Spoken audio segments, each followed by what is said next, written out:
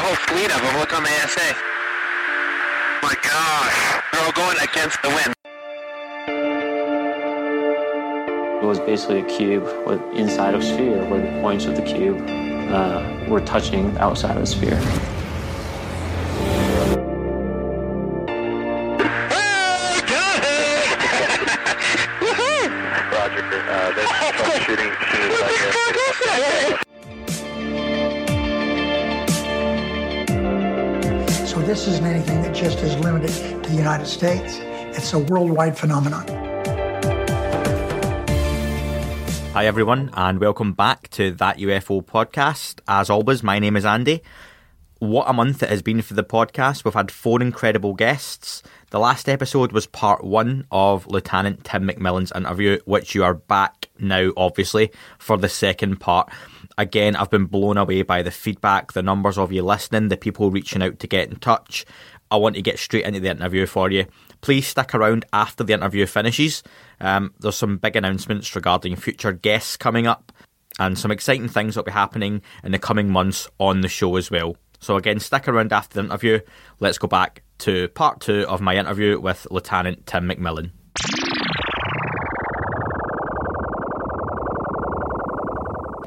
That's it. And thanks, because that's a lot of information on the events and what's happened. And I want to kind of fast forward right up to almost modern day.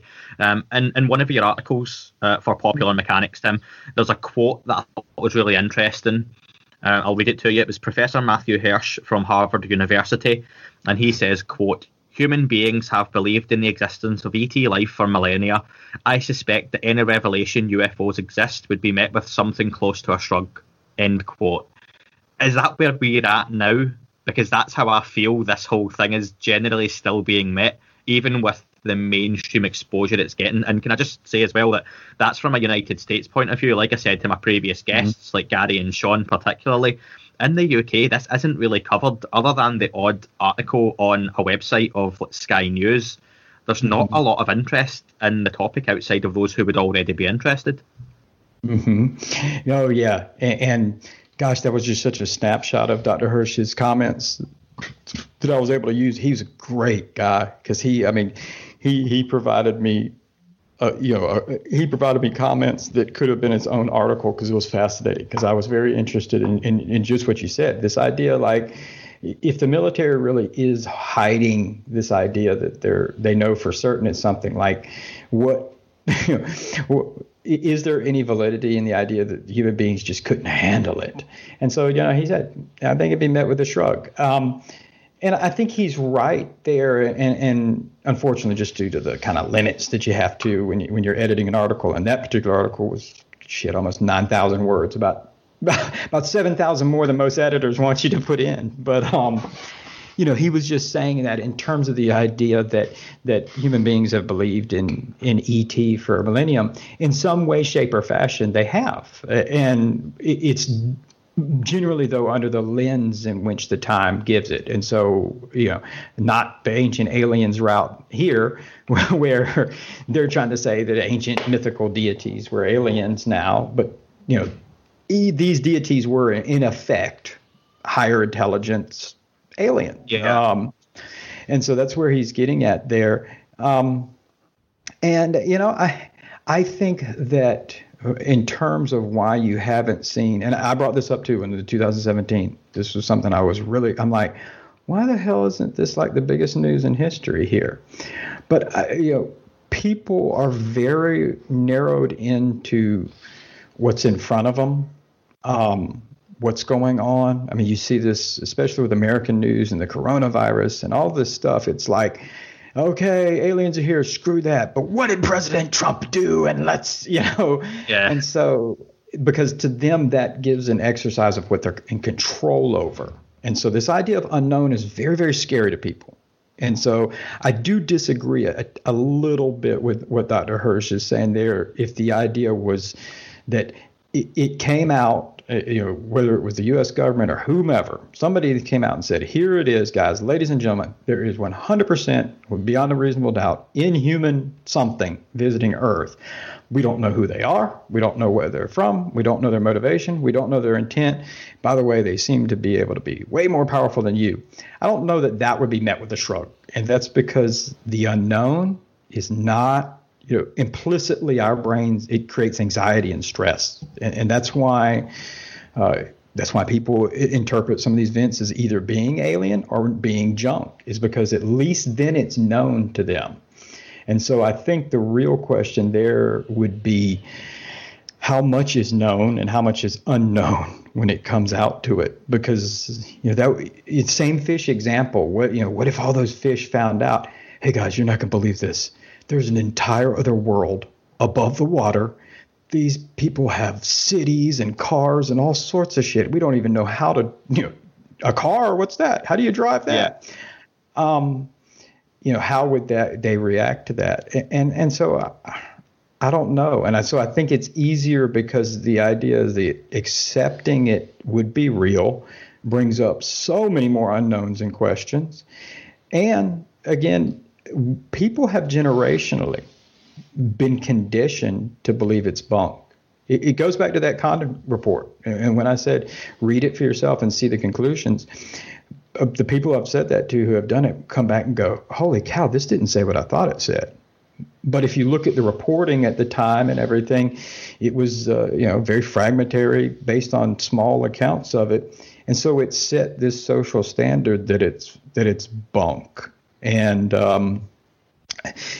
that's what people have been not only lived through, but born and raised under. You have over 50 years of people who've been born, who their parents grew up under this idea. Oh, you talk about UFOs, that's fringe society and you're a nutbag.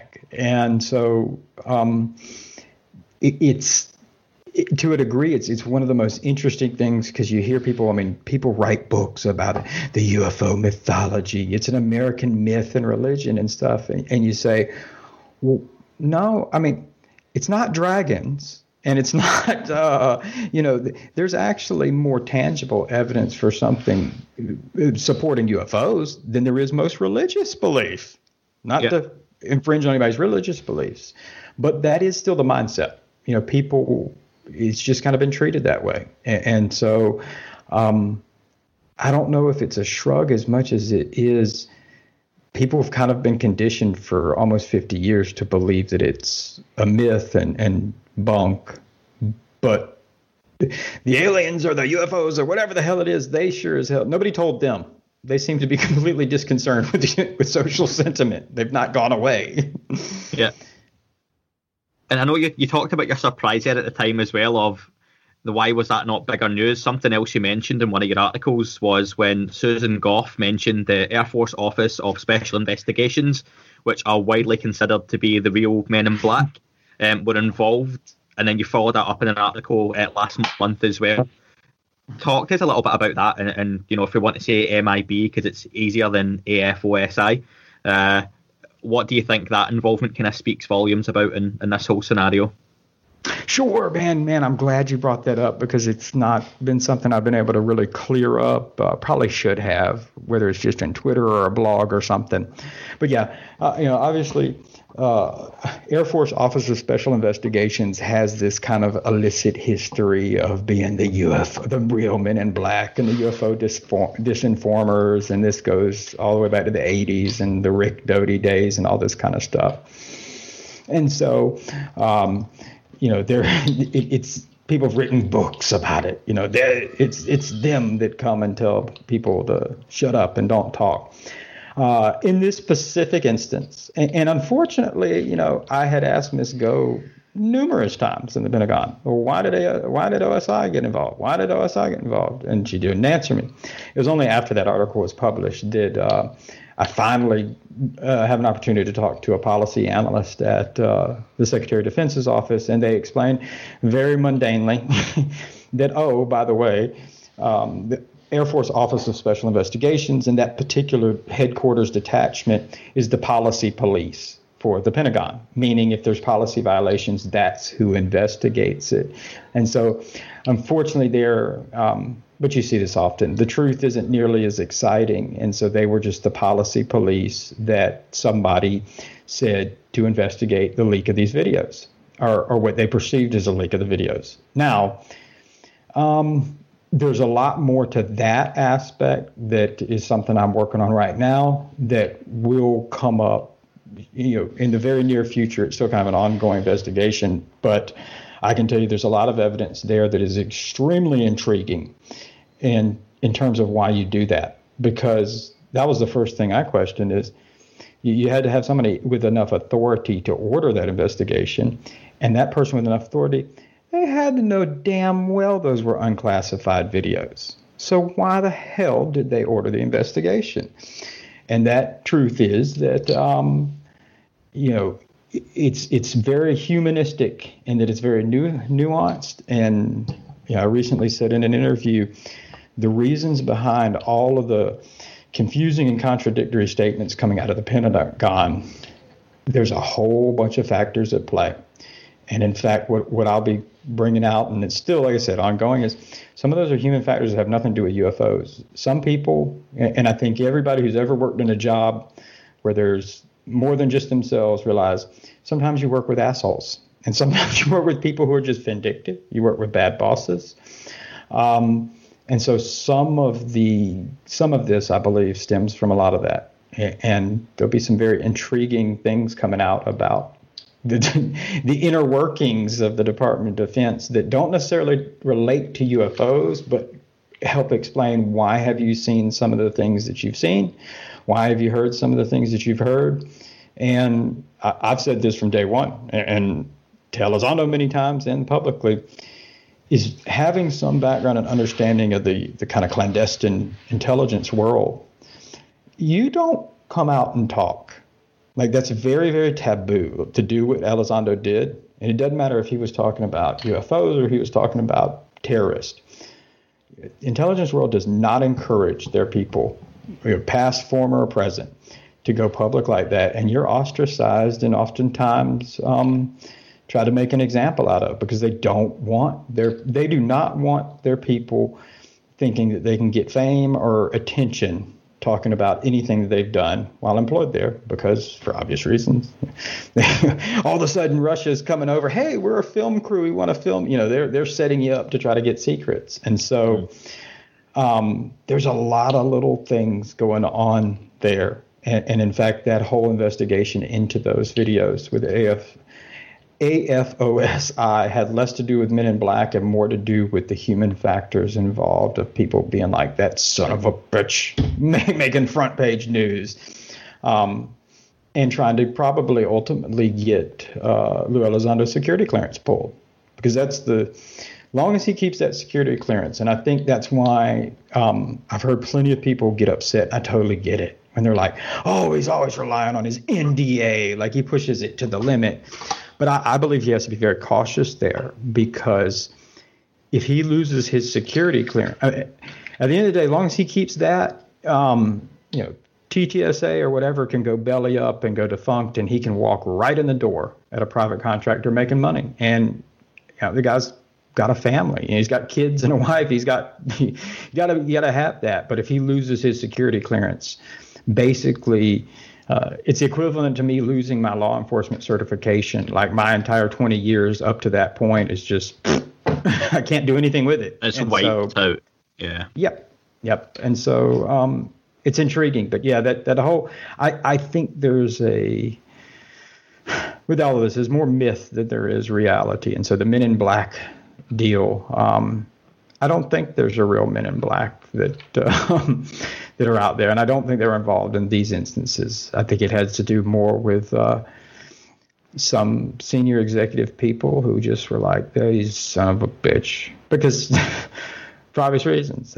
Now people, like you said, people from Scotland, people from the UK, people from Germany are talking about the Undersecretary of Defense for Intelligence Office, and they know like names, like the National Programs and like they're like, these are people who don't have Facebooks and stay off the radar, and they're like, son of a bitch, why are people, They And like you know being what? quiet.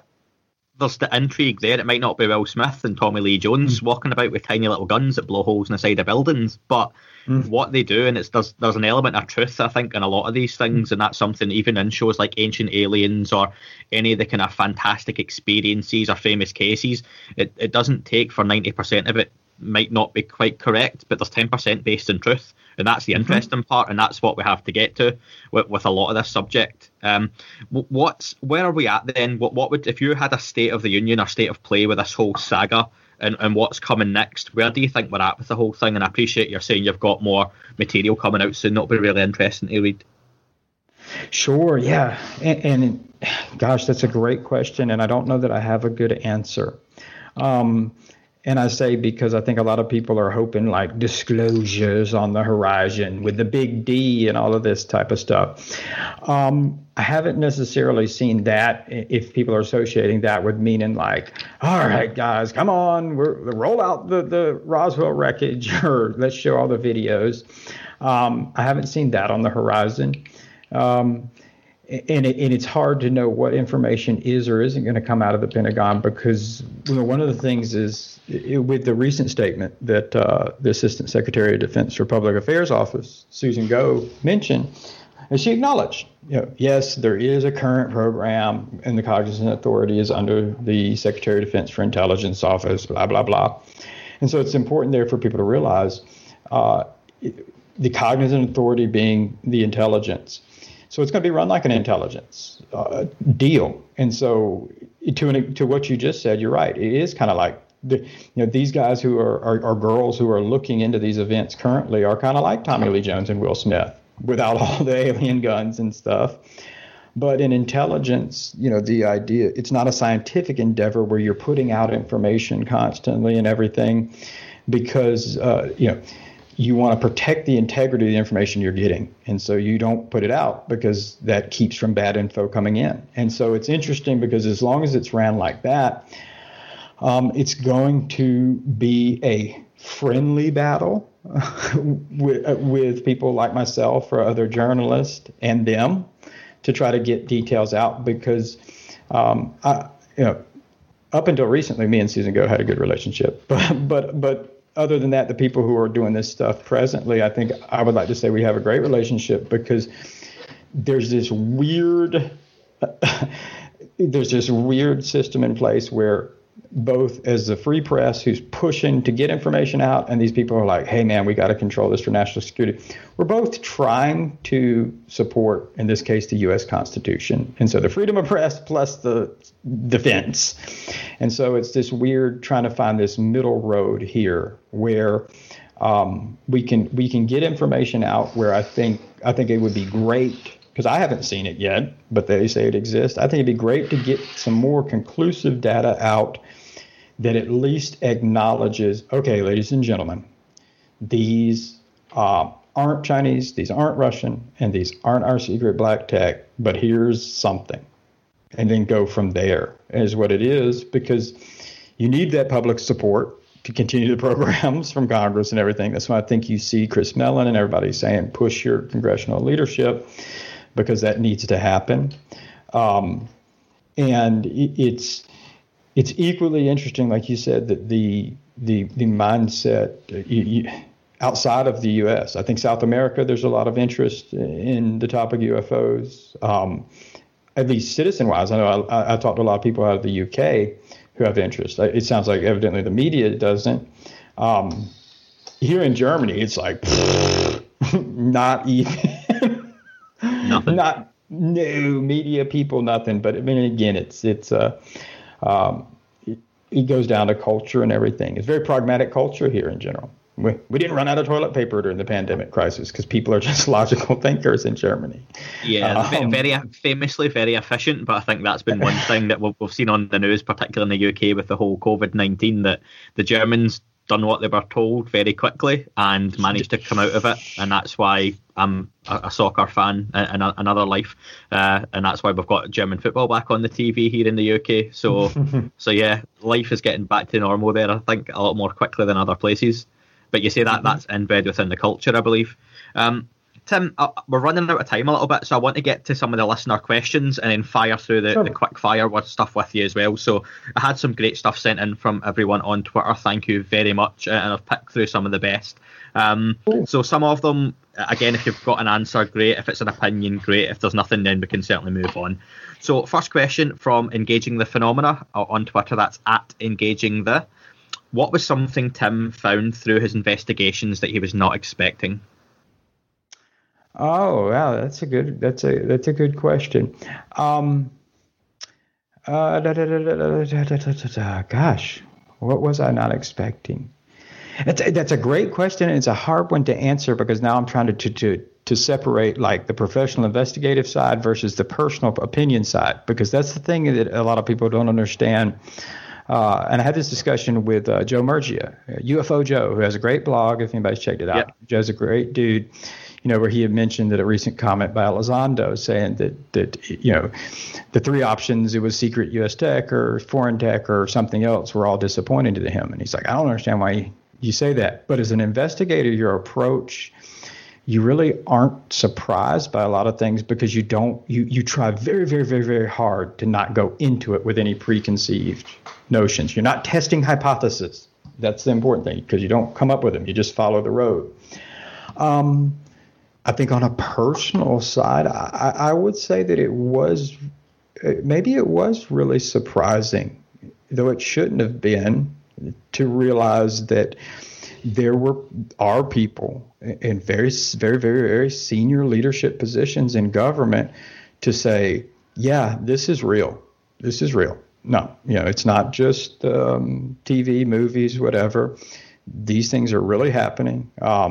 Advances in our own defense technology have allowed us to pick up on it more, and even, where it's undeniable now. But this is real, and I think it was really, it's one of these things that I've had this discussion as well. How do you survive in that environment? Because I think everybody who's into UFOs can survive to an extent, because there's always that option. Well, maybe it really isn't real, or we haven't seen like all the data. And so you always have that catch out of saying, maybe it's not real. But what happens if you're confronted and you realize, holy shit, it's real? What do you do? I think we all say what we do, but I don't know. And so it was really surprising, even going into it very open-minded and having seen something weird myself, but to hear other people who, again, for all intents and purposes, I've said that either these are people who are in positions of government with a lot of power and can, wield power to bomb countries and cause war, and they're batshit crazy, and that's concerning, that's going on, or that this is really going on. And so I think that idea that even though as the investigator, you can't just stop and say, well, they absolutely should know, so there we go, we're done. But the fact that those two options then fork out, either they're batshit crazy or it's real, was a pretty big shock. Maybe I thought that, I don't know what I thought. Like I said, you try not to go into it. But I think realizing that even talking to some of the people that are famous throughout the UFO historical realm, like the Dr. Puthoffs or Eric Davises, or Kit Greens. I was really surprised to talk to them, because I think there's a perception of them depending on whether you are a believer or skeptic. And I will say, in my opinion, and having talked to them, that the reality of those perceptions, neither one was correct. And sometimes people, I think, do a disservice to them when you're saying, Dr. Puthoff is the greatest mind who's ever been in all of history. And it's like, well, that's not how science works. He wouldn't want that. And in fact, science, especially in social science, where I come from, you read a psychology journal, somebody's going to give you an entire study of their conclusion, and then the next page is going to be why that's bullshit. And so somebody else. And so there's no such thing as like the greatest mind. Einstein was wrong about a lot of things. And so it was really surprising to realize, man, these are just people. And they're not scammers. They're not this or that. They don't have to be right about their beliefs, but they're also not these messianic figures that have it all figured out. Maybe that would actually, if I had to say that, the most one surprising thing of all was not just that all these people said it was real. It was a realization that none of these people said it's real and it's this. It was like, holy crap, they don't know. Like there is unknown, and so I think that was probably the most surprising to me. That awesome. Idea could be unknown. Yeah, it's a great question. Great answer. Thanks, Tim. Thanks engaging the phenomena. Worth following on Twitter. Next one was from Stephen. Recently, you appeared on Mick West's podcast. You mentioned you talked to David Fravor's co-pilot, who watched who witnessed the Tic Tac as well. Did you get any further detail from her, and do you think she will ever come forward?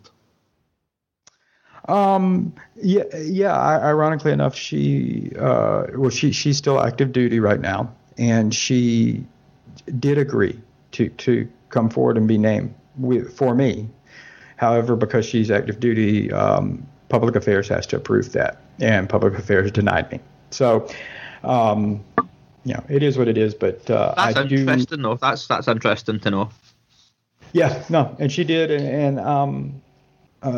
so I think I will say that with her, I think the thing that's most interesting is she probably is a little frustrated. There's so much attention onto her case simply because to her this happened 15 years ago, and she's like, it is what it is. Like, it's up to somebody else to figure it out. But she says there's more events, more recent events and continuous events that are going on, that she talks to pilots who are saying this is happening. So she's like, why in the hell are we worried about what happened 15 years ago when, this is going on right now? And so I do truly hope that, maybe when she retires someday or something, she's able to come forward, because my big thing for wanting her to go on the record is because I really hope people get an understanding of who she is and what she's done in her career, because we only hear about her as from 15 years ago as, the rookie, the new girl. And I would hope, I want people to get an idea of, when you hear her say her experience 15 years later today, what all she's been through in that interim of time frame, and realize this is somebody who's a damn good aviator and has been through some shit. And she, outside of any of this sighting, she deserves the respect and everything, because she's done a lot of really good things in her career. But again, I also respect and understand why she just can't right now, and she's kind of cautious about it. No, that's amazing. That definitely sounds like when she does hopefully finally get to kind of step out of that shadowy interview figure.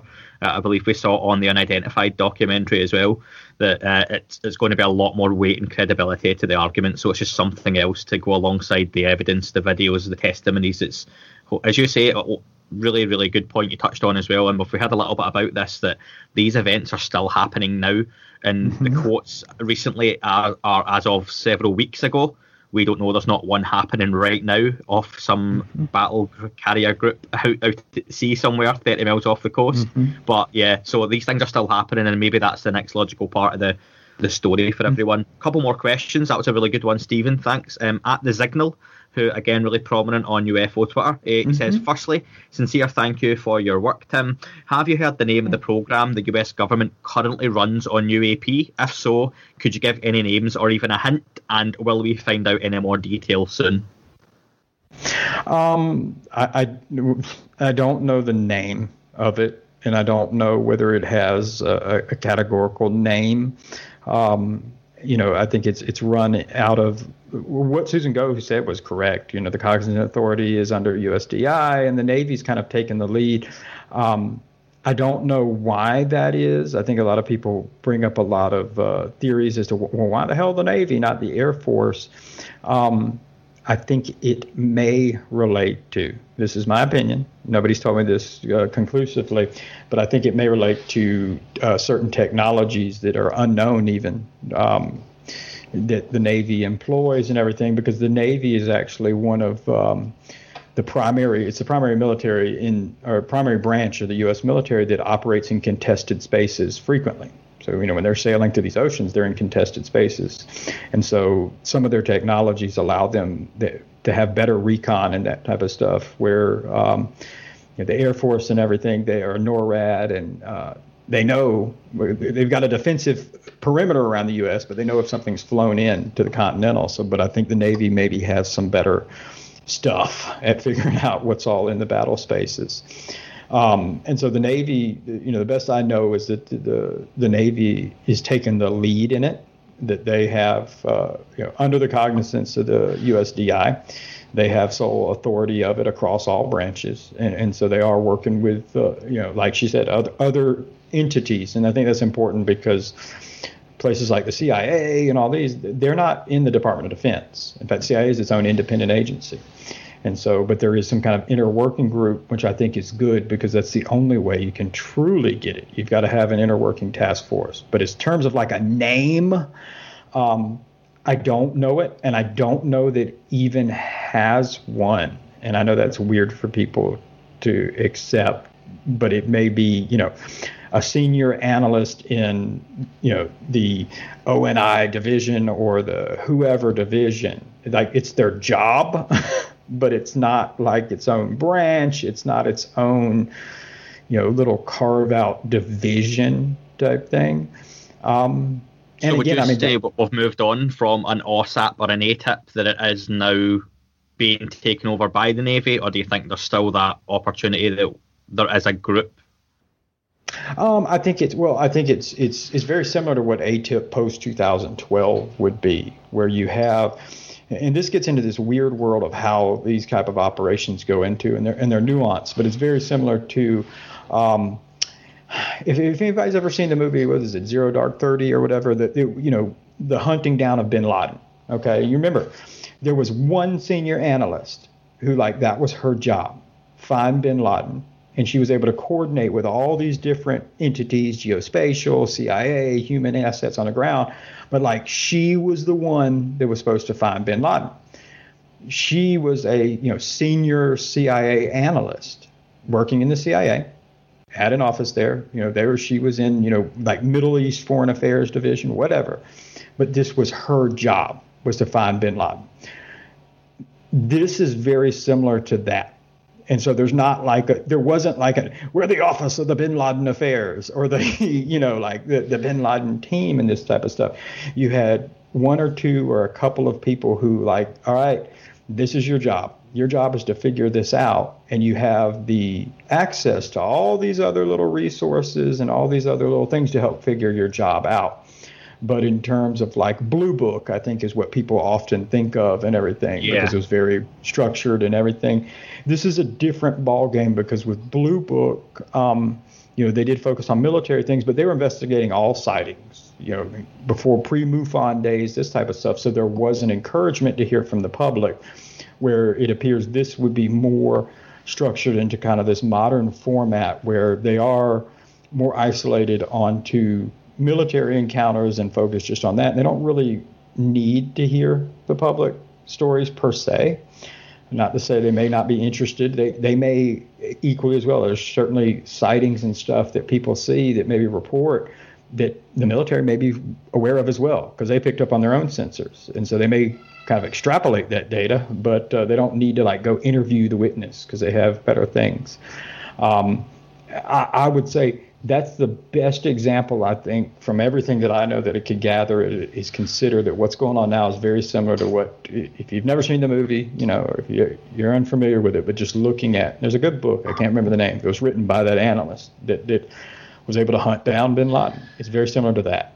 So you've got somebody who their job title is senior analyst or whatever, but they're all right, your job is figure this the hell out. And so that's what we're looking at, in my opinion. No, that's fair enough. And that ties in a little bit with what Lou Elizondo talked about when they did have that initial, was it $22 million funding, that people said that doesn't sound like a lot of money. But his point was, I can go to, and I'm going to really bastardize the whole military structure, I think, here in this example, but he can go to the guys in the office next door who have radar data that doesn't cost him any money and pull that resource. You can go to the guys down the corridor and ask them do you have a a list of flights that were in an area at this time. Again, that doesn't cost him any money, so it's just using those other resources. So that does make sense, to be honest. So that was a great question again from the Signal. Thank you very much. We had Mark, who was at Mark with a load of numbers after his name. Is there any longer or high resolution version of the videos that were released that you've heard of, seen, or you know of? Definitely hadn't seen anything like that, and I truly don't know. I don't know if there is any longer versions of the video. Well, we can assume in terms of the 2015, we can assume in all of them there's a longer version at some point in time, because Chad Underwood, the pilot who filmed it, said he filmed longer. And the same thing with the 2015. I mean, that's not how it works. I interviewed lots of pilots, kind of to both those who were involved and weren't involved, not with the 15 events, but in general. Mm-hmm.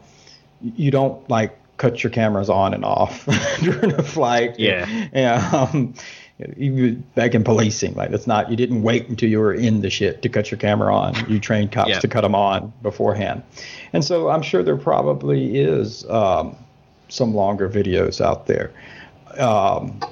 Probably. I mean, that again, this goes into these weird nuanced things where we're in tracking it down. And if you read that Office of Air Force and Special Investigations report that was published in my last Vice article, you'll see the head of the F-18 Program Management Office for the Navy Technology Office, who's like, I'm the one who's in charge of all these videos.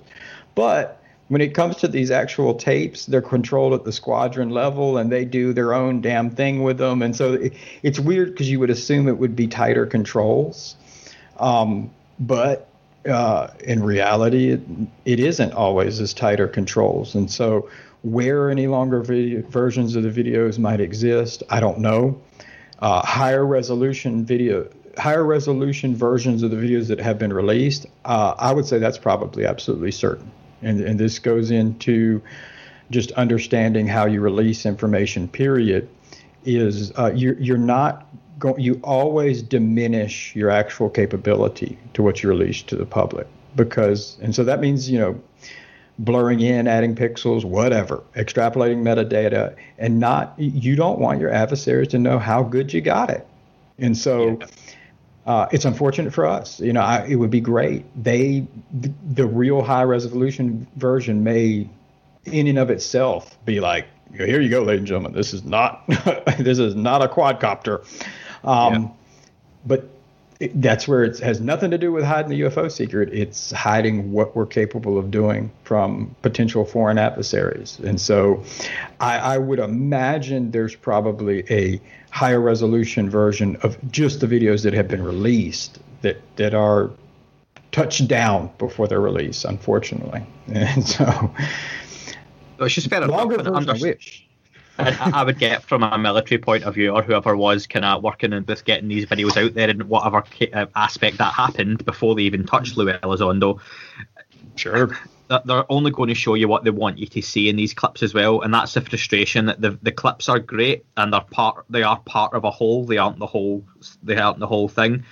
With the videos, you want to see longer. You want to see the Tic Tac when it's flying across the ocean move up. You want to see it shoot off at 12,000 miles an hour, whatever it was, but you're not going to see that. What you're going to see is something that you can find fascinating, but equally you can have someone a la a Mick West who can come in and say, are we really seeing anything that fantastic here? And it leaves open that debate, which in itself is no doubt a tactic that's employed in these things. Tim, one more listener's question. It was from E on Twitter, just the letter E. Tim's thoughts on the UFO nuke connection as established by Robert Hastings. Is that something you've done any digging or any work in, or have any opinions on? Say that again, I'm sorry. Yeah, so your thoughts on the UFO and nuclear weapons connection that was established by Robert Hastings. Oh, okay. Yeah, go. I don't know. It's interesting because you do... there's a book, a late 80s book, Clear Intent by Barry Greenwood, and gosh, I can't think of his co-author right now, so I apologize. But it's a really good book, if nobody's checked it out, that really covers a lot of some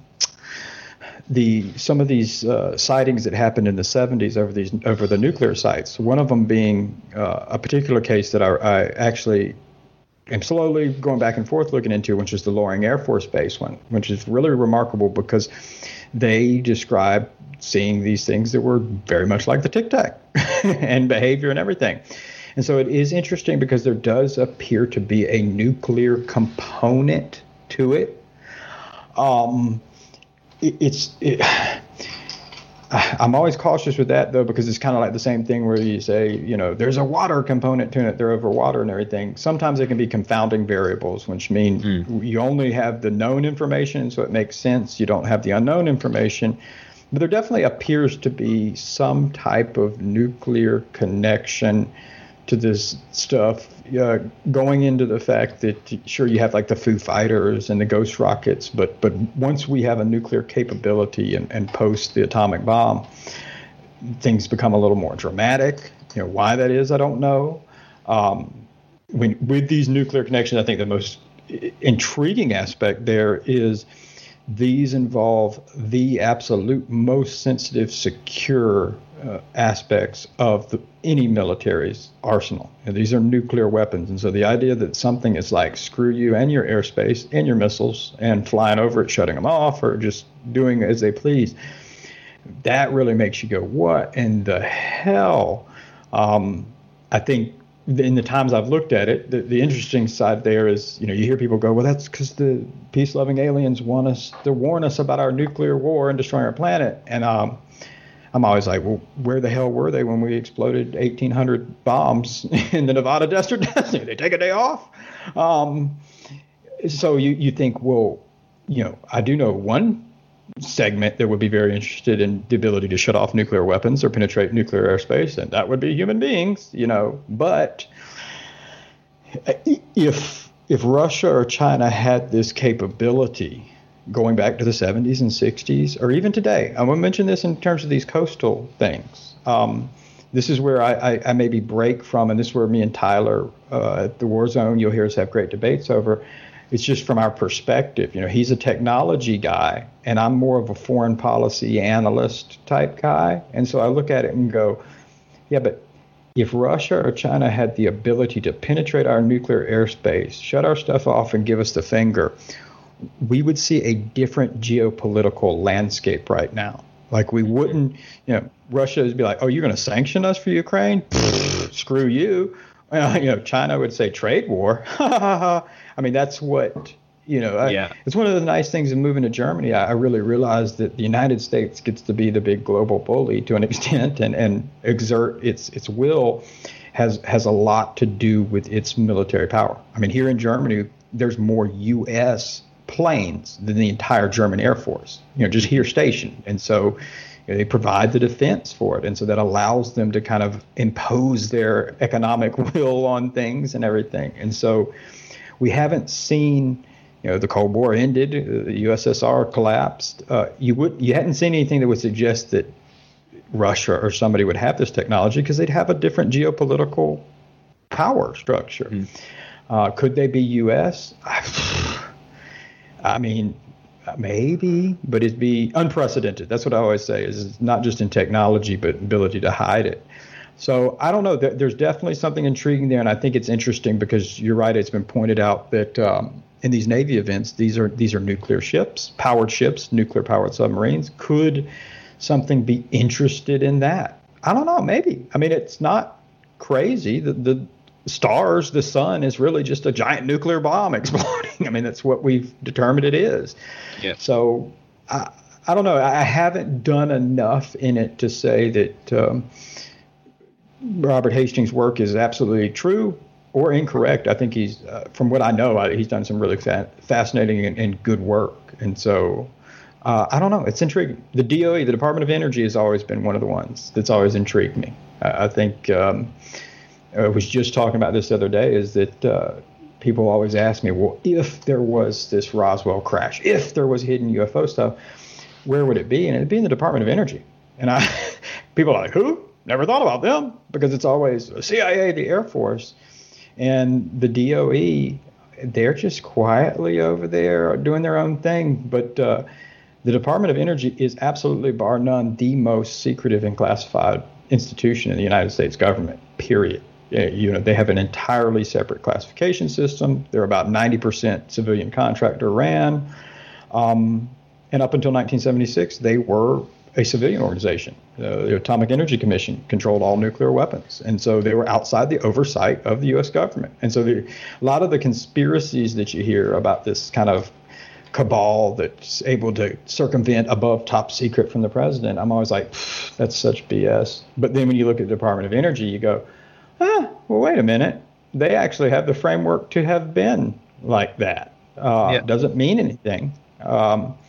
But they are an intriguing, so they're controlling the nuclear stuff, and they're intriguing to me when it comes to that, because as many events as you can think of these nuclear or UFOs coming over nuclear sites, I've asked the Department of Energy, just recently, and according to them, they've got zero reports for their entire history. Nope, no UFOs, don't know what you're talking about. They're the only ones who've called me on a FOIA. It was very interesting. They called me. I filed a FOIA for their kind of UFO stuff. They called me and were like, what made you send this to us? Like, what makes you think that we have anything to do with this? I'm like, well, because there's freaking books written about it. Like, it's like common knowledge. Oh, okay. And they even, all right, well, they tried to amend my request to like, okay, so you want us to search through the Navy reactors. And I'm like, no, I want you to search through your shit. So I don't know. It could all just be, at the end of the day, that secrecy really just pertains to the fact they got nuclear bombs. They control all the nuclear weapons and the means to destroy our planet. And so, I don't know. It's intriguing. I would love to know more there. I've often wondered, this is going into the just really, when you brainstorm late at night and you're drinking a glass of whiskey with friends, does the potential exist that when we develop nuclear technology, did we do something? Did we bring something in inadvertently? Because if you look at what you're doing with nuclear energy, particle physics, splitting atoms, you're playing with the building blocks of life and existence. And so, could a byproduct of that be something? I think that's, even though this isn't what it was asked, but I think that's what intrigues me about places like Skinwalker Ranch, where you hear now they're picking up all this ionized radiation and whatnot. What does that have to do with this? So I don't know. I think it's an unexplored but interesting avenue to all of this. Absolutely. And I think as well, I always look back at different time periods. I think you mentioned this before about how different civilizations or different periods in human history have different, the zeitgeist, and the UFOs look a certain way or are depicted a certain way. But at different points in our history, well, these things have always kind of been there. Like, it seems that there's a lot of UFO hieroglyphics on pyramids, and the pyramids themselves potentially being built with some kind of other technology. They line up so incredibly specifically to star systems, and was that a way of harnessing a new energy? And then you move on to things like the Industrial Revolution and how things were then seen at that point, and then you move on to us discovering nuclear capabilities. Is that just that these things come into play for different reasons at different points in our history and civilizations, and you say whatever the reason is for that is something that no one knows yet? That's the certainty, like you say, is that no one knows. We have a bad habit of it. It's natural to people. It's called recency bias. Is there? And that's what I said to Mick West and anybody else, is that the idea that we can explain everything totally discounts the fact that actually, if you really, truly look into the deepest darks of what we understand, we don't understand anything. The universe works by dark matter and dark energy, which might as well be pixie dust, because we're like, it's there because it has to be there, but we can't measure it, we can't see it. And we have always have this idea that our current knowledge is the pinnacle of all knowledge, but that's not true. And in fact, there's no precedent for that in history. And if you looked at where we're at, even as civilizations, as people have lived in cities and everything, if you looked at human history as like a calendar, so a calendar year, you put it in that, the times when we've lived in civilizations and been where we are here, that would be like December 29th on that whole calendar. So all that the rest of the year, wasn't like this. And so we're nowhere near that pinnacle. And I've said that one of my best friends, MJ Benias, we talk all the time.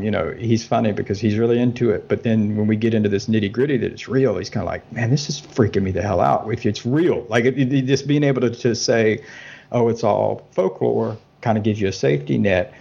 But I caution people to realize that, what is, quote, paranormal at any point in history is typically just misunderstood. If we went to 2,500 years ago, they'd tell you that the sun rose every day because some god in a chariot carried it over his shoulder or something. And so it doesn't diminish the fact that it's incredible that you have this rotational system of the solar system, the sun comes up. But it also doesn't mean there's a sun god rolling it up. And so who knows? I mean, maybe I think some of the theories about kind of the multiverse type thing, and maybe this is not some visitors coming from another solar system or galaxy, but maybe we live in a reality that's a lot weirder than we realize. I think that if anybody wanted me to sum up, like, what are your feelings on the whole topic in general, and you think they are, it would be, man, we live in a much weirder universe and an existence than we really give credit to. And it's weird. There's weird stuff that goes on, and to the point where the people who actually research and study intimately things like reality, man, you want to freak yourself out. Shit, I'd rather be abducted than listen to them break down the theories of this idea that, reality is a constructed framework on some matrix. And it's but when you hear the argument and you see it, you go, damn, you don't really have an argument against that. It could be. And so who knows? I do truly, I'll say this much, and I never give my opinion, but I'll give you my opinion. If I had to hope and wish what the Nimitz events are and everything, this doesn't influence how I look at them. Okay, I want to make sure, because Keith Clore will be writing an article about what a piece of shit I am and how I'm a UFO believer. But a part of me really hopes it's alien visitors or it's interdimensional, whatever, because in my idea, if they can do it, so can we. And I want to.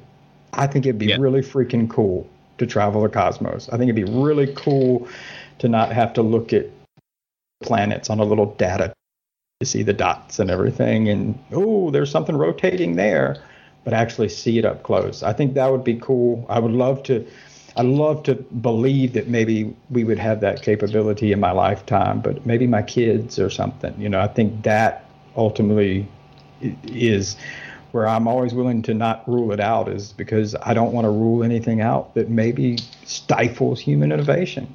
Because me and Mick Wiss will be sitting next to each other holding hands on our first flight to Alpha Centauri if it was real. It'd be cool. Yeah. Watching old episodes of Star Trek and wondering how it's now more like a documentary than it was a TV show when they initially did it. That's how innovation comes. People dismiss it, but at the end of the day, that's exactly how all human innovation, technology, and science comes. It comes through science fiction and imagination. And so, again, that's why you'll see me argue with skeptics a lot of times, is simply because I don't want to see this idea that we stifle innovation. I also don't want to see zealousy where people have a religious fever and stuff. There's a good balance between accepting what's real and then also believing in the impossible. So you don't want to go too far in either direction, but the moment that we accept we have it all figured out and that something's impossible, we might as well just, we'll pack it up here, and we're never going to get past driving in our Ford cars or flying in a jet or whatever. But clear. I'm sure the first people that built boats would have stood on a coastline and looked out at an ocean and just went, there's nothing out there. That expanse is just never ending. And someone went, you know what? Let's go and see. And that's it. And you just have to go and find out. Sure, it's in our nature. It's in our nature to go seek things out, and if we can imagine it, it comes from somewhere. Where does that come from? I don't know. And so it's cool, and that's always been my thing too. Is I really don't. Does it matter? Does it matter what it is? If in the process of, and that's why I try to bring it into the real world and stay and make it tangible and palatable for people, anybody, to really be interested in this topic, is because. Does it matter if somebody gets interested in it and is like, man, how could a UFO do that? And they end up developing the framework for a technology that could travel at the speed of light or whatever. Does it really matter if it's aliens or whatever? if we end up achieving that technology, in my opinion, it doesn't. It's just cool, and so if it inspires things, then that's a good thing, and I think that's So even if we never figure out what it is, and I've said this as well, maybe what it is the question. Maybe what it is more like something that tells us to keep pursuing mysteries, if we believe people can travel the cosmos, then we're going to want to do it. And so maybe once we do that, it'll be something else. They'll be poking through inner dimensions or whatever, Long as we believe that it could be real, we could try to achieve it. So it's cool. That's a lovely summary. And what I'll do, Tim, just before we wrap up, is just run through some quick fire. I've got a few people, a few events, and just a phrase or two. And I just want either a couple of words, or if you want to elaborate on it, you can. Some things you've touched on already. So the first one would be Bob Bigelow. Okay, so if I were around, rebelliously curious entrepreneur. That I'd love to know why he says beyond any reasonable doubt that he doesn't give a damn what anybody says. Aliens are here, and so I don't know. I'd love to know that, but I'll give him credit. Like I said, he's been willing to invest his time, energy, effort, and money into it. So rebelliously curious would be my fire round answer. Okay. The next one's on a recent event that I'm sure you've seen at least a little bit about, is the Magi UFO incident in Brazil. Yeah, I've only just seen a little bit. I think from what I've heard is it was more hoax than real. That's just at least what I've heard. Is it still debated? There was something else that's happened. It seems to be honest now, around about 12 to 15 days worth of incidents have now gone on. Oh, wow. With lights in the sky in different parts of Brazil. And again, I point out to Arthur Iglesias on Twitter, who's a UK native, but he's a Brazilian native living in Liverpool in the UK, who's done some great translations on a lot of the civilian videos. And there is genuine panic in these people's voices. They are definitely seeing something up in the sky. There are different light patterns appearing, similar to some of the things you said you saw on your sighting with the three lights blinking on and off. So there seems to be something to it. Where we kind of struggle is there's a real lack of tangible evidence. There are videos of kind of smoke coming from the mountains. There's a few fake videos thrown in there of older drone shows and whatnot that are absolutely nothing to do with the incident. If I had to summarise, and I've done a very quick bonus episode of it, I called it 2.5, something's happened. What, it's really unclear, and people have seen something, but yeah, there's a lot of military activity happenstance that goes on around an industrial military complex, but a lot of people coming up with that the place does make ammunition and never has the level of activity that it has seen recently. So yeah, it seems that there's maybe something worth digging into, but it could absolutely very quickly lead to nothing. I'd be fascinated by it, because that's one of the things that I think gets lumped in too much, is that the UFOs become either an American or a Western kind of phenomena. And just the other day I was saying, in a perfect world, and maybe someday sooner rather than later I will, is I'd like to go to Africa and start asking people, you see anything weird in the sky? There's like these disconnected regions, either because of language, culture, or whatever, that we just have zero data out of. But they also are not corrupted by all the other, I'm not going to go to Zimbabwe and they go, yeah, we saw it. And, that's the Roswell crash, because they don't know about that. So yeah. I would love to hear from some of these areas. And South America is a very intriguing spot to me in general. Another one on the list, in a perfect world, I want to go down there. Definite hotbed just now. There's some activity going on, but it's definitely worth looking into. My next one would be extraterrestrial. What does that mean to you? Extraterrestrial, in context of the UFO thing, I think I summarize it basically as anything that's not human being. And so you kind of heard me say earlier that I'm not totally adverse to this idea of this interdimensional theory that you hear people say. In addition to alien distant world theory, there's and this is the part where it gets deep in the weeds, is you just brought up a great point here, is there is some serious scientific and even philosophical questions that even exist there in terms of being able to travel from a different distant star system and reality. Because of time dilation, if you were able to travel all the way to another distant galaxy, when you're looking back from that point, because time and space is dependent, what if when you're looking back, like you're technically looking back X number thousands or millions of years in Earth's future, Earth has wiped itself out and there's no human beings. And so it's like, well, if there's no human beings, or you've gone the other side and human beings don't exist, do you exist type thing?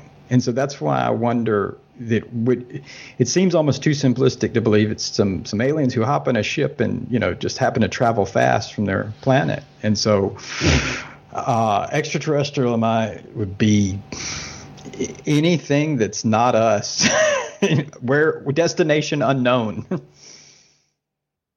I agree that it's too simplistic to say it's aliens hopping on a spaceship from Mars and coming down.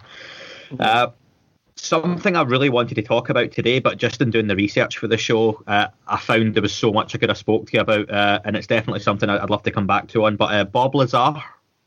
I do not believe Bob Lazar. I don't. There's a considerable amount of information that has either been made public or I haven't had a time to make public, because I'll tell people I try to really focus on things that I think are tangible, real, and could provide realistic results, and I don't see anything there.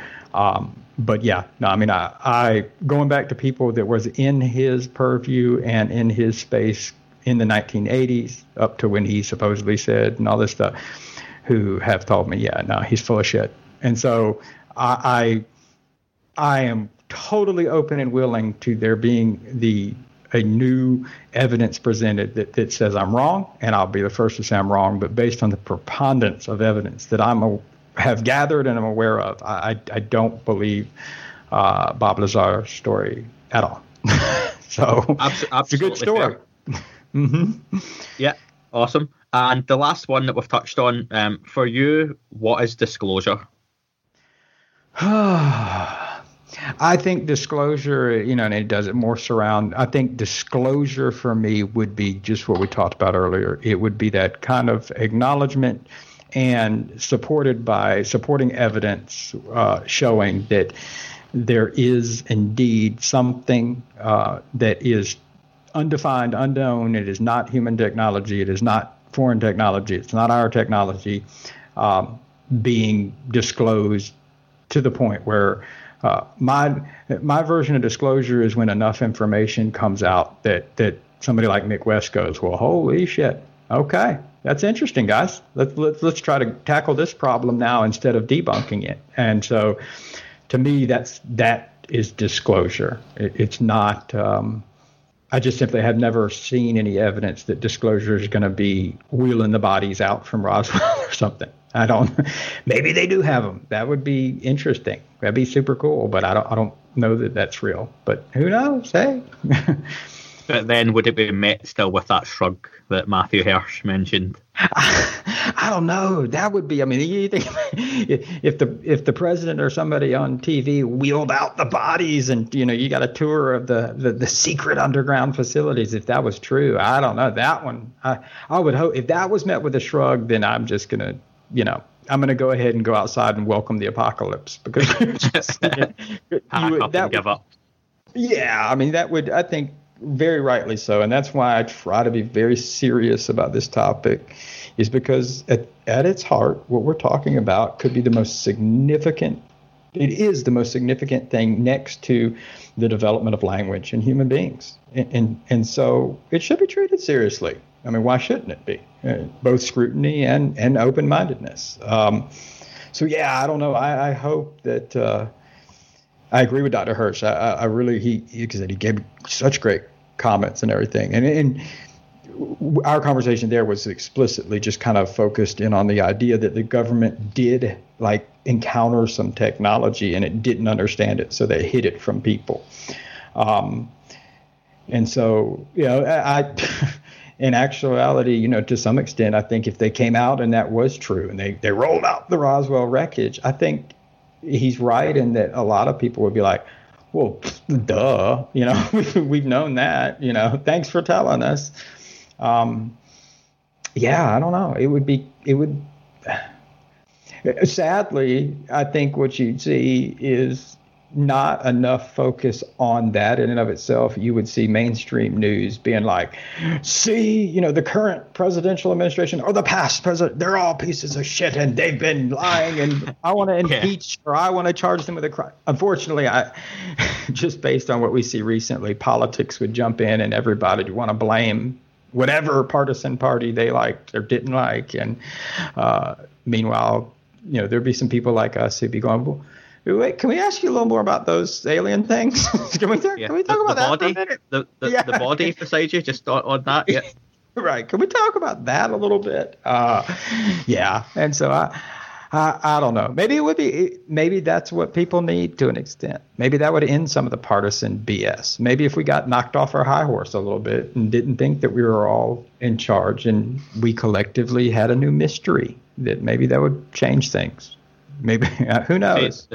The famous Ronald Reagan quote to the United Nations about an extraterrestrial threat from outside our world and how it would unite everyone and petty differences. And do you know what? In a couple of days' time, there's a SpaceX launch with 2 astronauts going on the new rocket up to the space station as well. And it's little things like that give you a little bit of hope for things going forward. And, it's again, one small step for man, but, we'll see what comes of it this time. We're in a good time, and I'll say that, whether people realize it or not, is with the development and advances in artificial intelligence, and that being a big push, or the Space Force, or NASA's pledge to go to Mars. I think we're re-entering that time frame we saw back in maybe the 50s and everything, where now human exploration is being encouraged again. In the United States, you have Common Core math, which is being put to the schools. People complain about it and everything, but they don't realize the basis behind that. And that's training kids to be good at computer math. It's math modeling and modular arithmetic. And so we're kind of refocusing where we can get a glimpse into where future's going, and it's going into the unknown. And these, I talk to people who work at, places like Lockheed or whatever, and the things that they're examining sound crazy sci-fi, but no, I think there is more of a push for that. So it's a good time for that. Maybe it's a good time for them to roll out the bodies, I don't know. Because that, again, I think you do that once people know, and I can say this because you're Scottish, but that was my good buddy Nick Cook, very good friend of mine, author of Hunt for Zero Point, former defense editor of Jans. We talk all the time. He's English, and he said, I think that at least for Americans, they'd end up developing it. He said, because Americans seem to be like, screw it, let's build some stuff. He's like, we here in England seem to be like, we're kind of lazy, let's not do it. I don't know whether that's true or not, and I don't want to make that assertion. I love England. But I think that I believe that if rolling anything out and saying, hey, there is something super advanced here, I think it would encourage a lot of people. I think the kids that are in school would even go, this is cool. Our next generation, the people who are going to figure out how to actually build those, they're probably in high school right now or in middle school. And so I would only see a positive effect if it was, real, if it was made real. Yeah. Can only hope it can inspire that next generation, and things that have just been imagination previously just become from science fiction to science fact, doesn't it? Like, sure. Don't we all want to? I mean, a part of me would think, it'd be cool as shit to get a lightsaber and want it to sail around the Galactic Federation, and I'm fighting the Darth Vader. I mean, that would be cool. But we gotta crawl before we can walk type thing. But it would be very cool. I hope this again goes straight in opinion and esoteric, but it's one of these things that I hope that no matter what, at some point we all get the answer, and even like the late great Stanton Friedman, I truly hope he has all the answers now, and I hope that it's one of these things that whether it's in this lifetime or whatever comes next, I hope that we kind of do figure it out, and maybe we figure out that just things are a lot weirder than we. Aliens would be so easy, but things are just weird. Life's weird.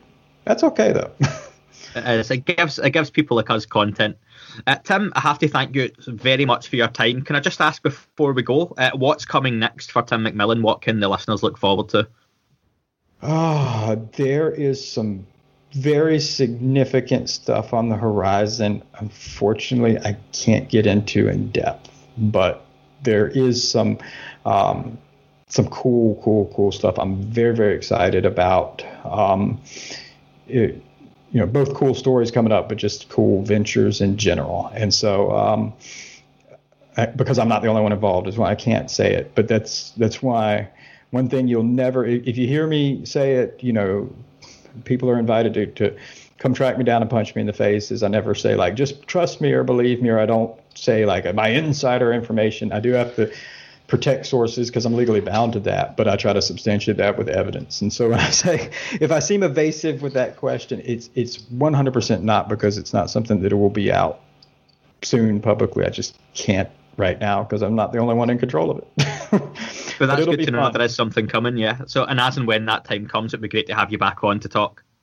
Sure, anytime, man. This has been a great chat. I really enjoy it. I think you're doing great stuff with your program, and keep it up, man. And I encourage anybody to do exactly like what you're doing, which is, man, just go talk to people, ask questions. And that's how I got started in this, reaching out to these people. Hey, you talk to me. And I think that's important. I think that would be the biggest thing I would encourage everybody is don't just listen to whatever you see, but also do some stuff on your own. Stay off Twitter some too. God bless them. No offense to anybody, but the real work gets done out there in the real world. And so, A quote from a wrestler from the 90s, Scott Hall, that I love to live my life by. That's listen to everyone's opinion, but make your own decisions. And I think that's now more than ever true. Sure, especially with this, because absolutely, that's right. As long as it's unknown, nobody can be wrong, but nobody can be right. So just always remember that.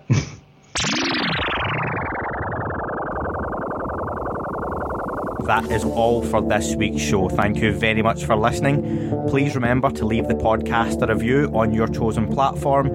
You can like, retweet and subscribe. That would all be very much appreciated. The shows are being uploaded onto YouTube as we speak more and more. You can sign up at patreon.com/thatUFO podcast to access the shows ad-free as well. Please get in touch on Twitter, Facebook, Instagram, That UFO Podcast. Of course, on Twitter, it's at UFOUAPAM. And again, folks, as always, keep looking up. You never know what you might see.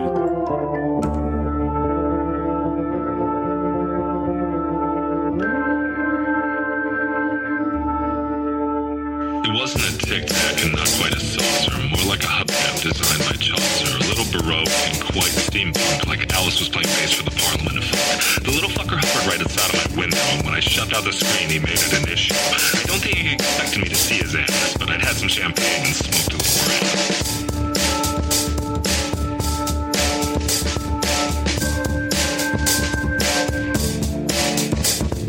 Meditative gamma state full on meta. Can't imagine how it could have been any better. I got to the top of the stairs and there he was. Like, you awake? I was about to abduct you, cuz.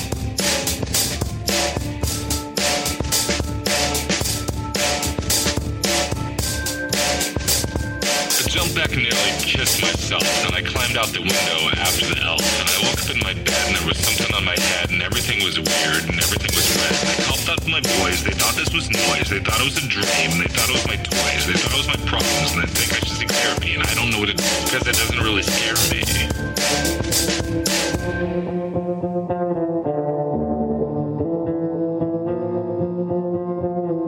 If you really want to know who I think I be, I think it's you and me and us and we and him and her and that and she and that thing over there and what's that, Jay?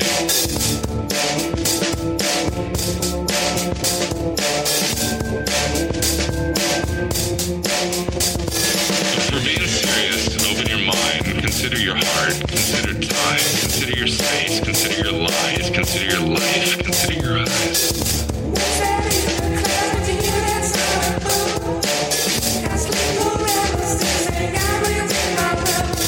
It wasn't a tic-tac and not quite a saucer.